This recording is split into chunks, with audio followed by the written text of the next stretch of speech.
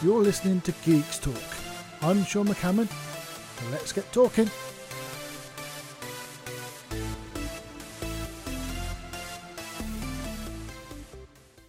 Hey everyone, welcome to week 13.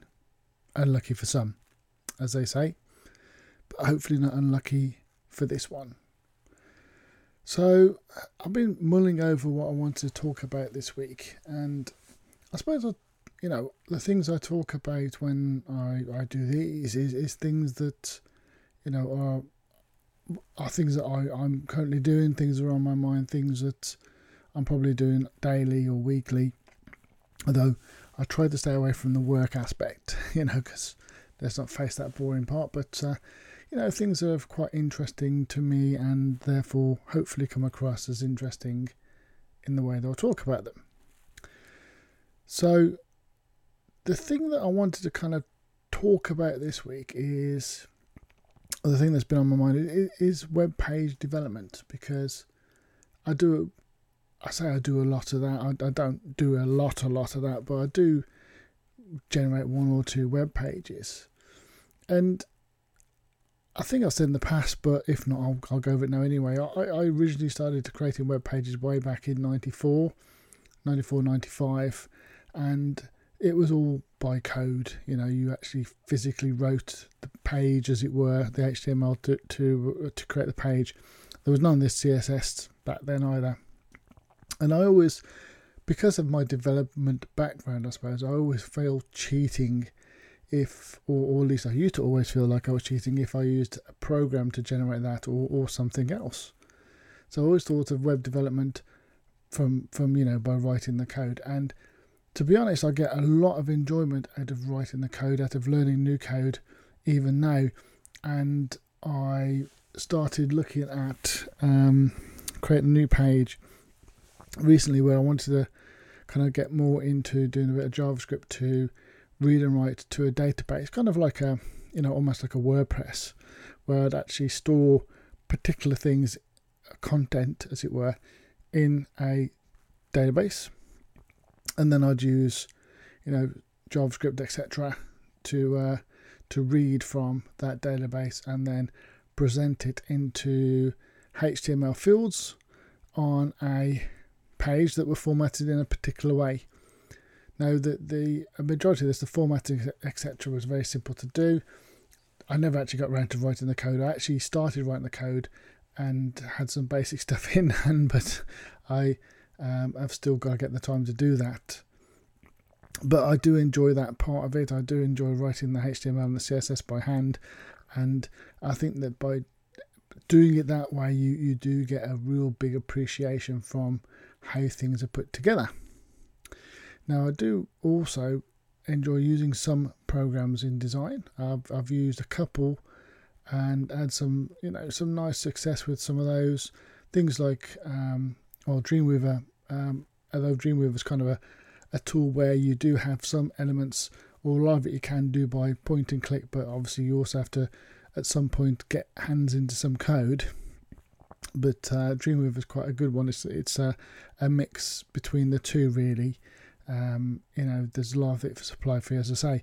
Now, RapidWeaver's one, for example, where I've used, and it's like a UI, and I think Flux, the Flux versions as well, is a similar thing where you do a lot of it by actually using the supply templates. I mean, there's other programs I've used that do this, so it's just not those two that I'm picking on. There are other ones that I've used, like the Magix tools, etc. And I've had some success in pages. I've generated some nice pages from those, but I just don't have the same feel for them, as it were, as the pages I've actually written by hand. I've written the CSS. I've taken hours to do the design completely. That part, that's the bit I enjoy. Now, that said, a majority of my web pages that I have now online are created using WordPress. And the great thing about WordPress is that you get so much for so little effort.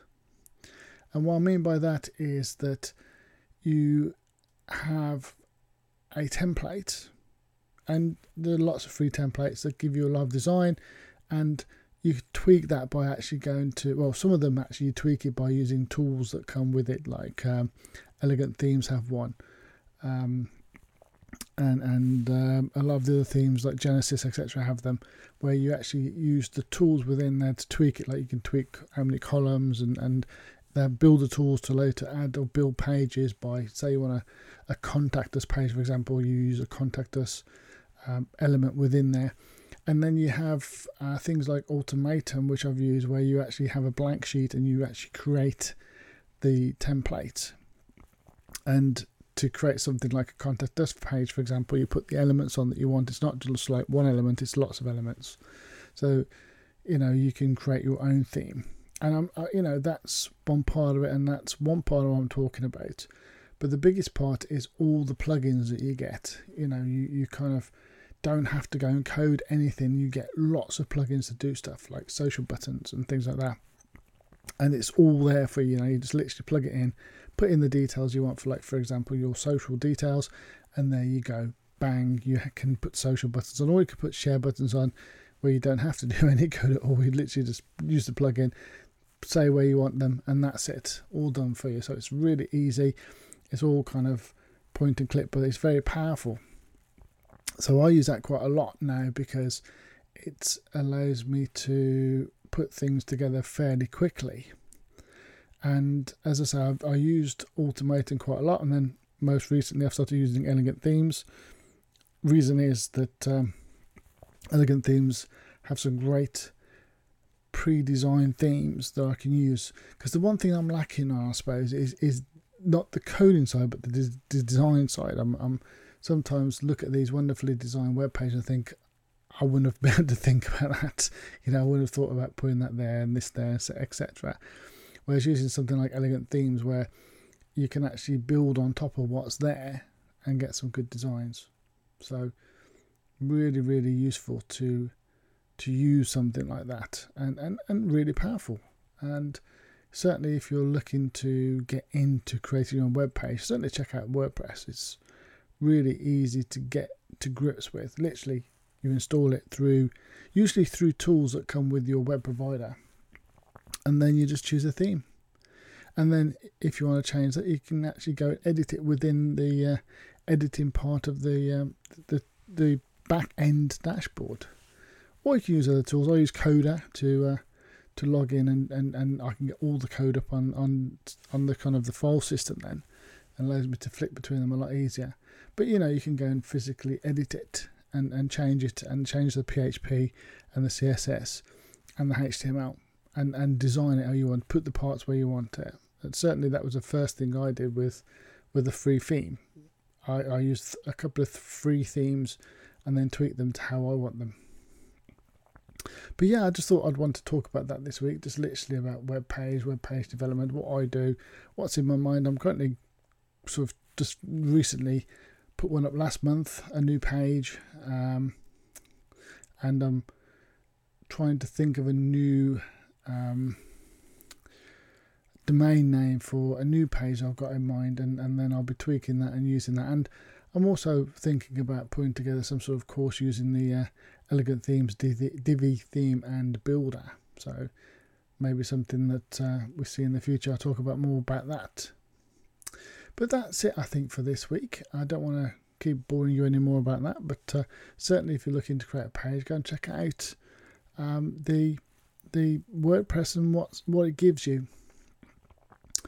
In regards to news this week, I saw that Apple was in the news again, talking about the FBI and their kind of what's all going on with that.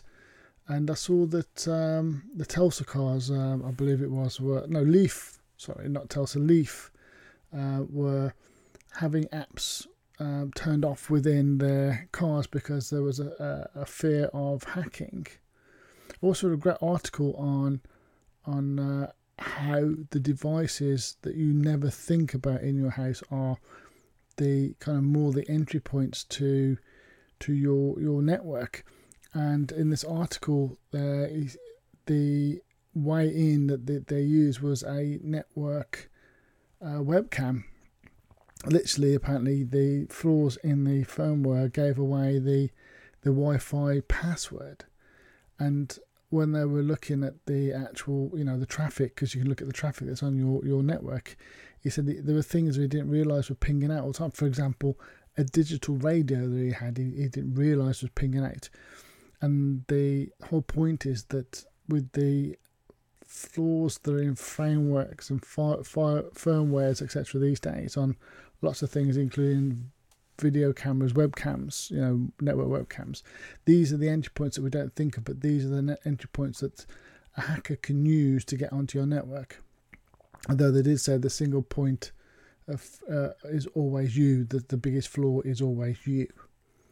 So something to think of when you're setting up your wireless network. There were lots of things that they talked about you should do, but I'll leave you guys to go and investigate that yourself.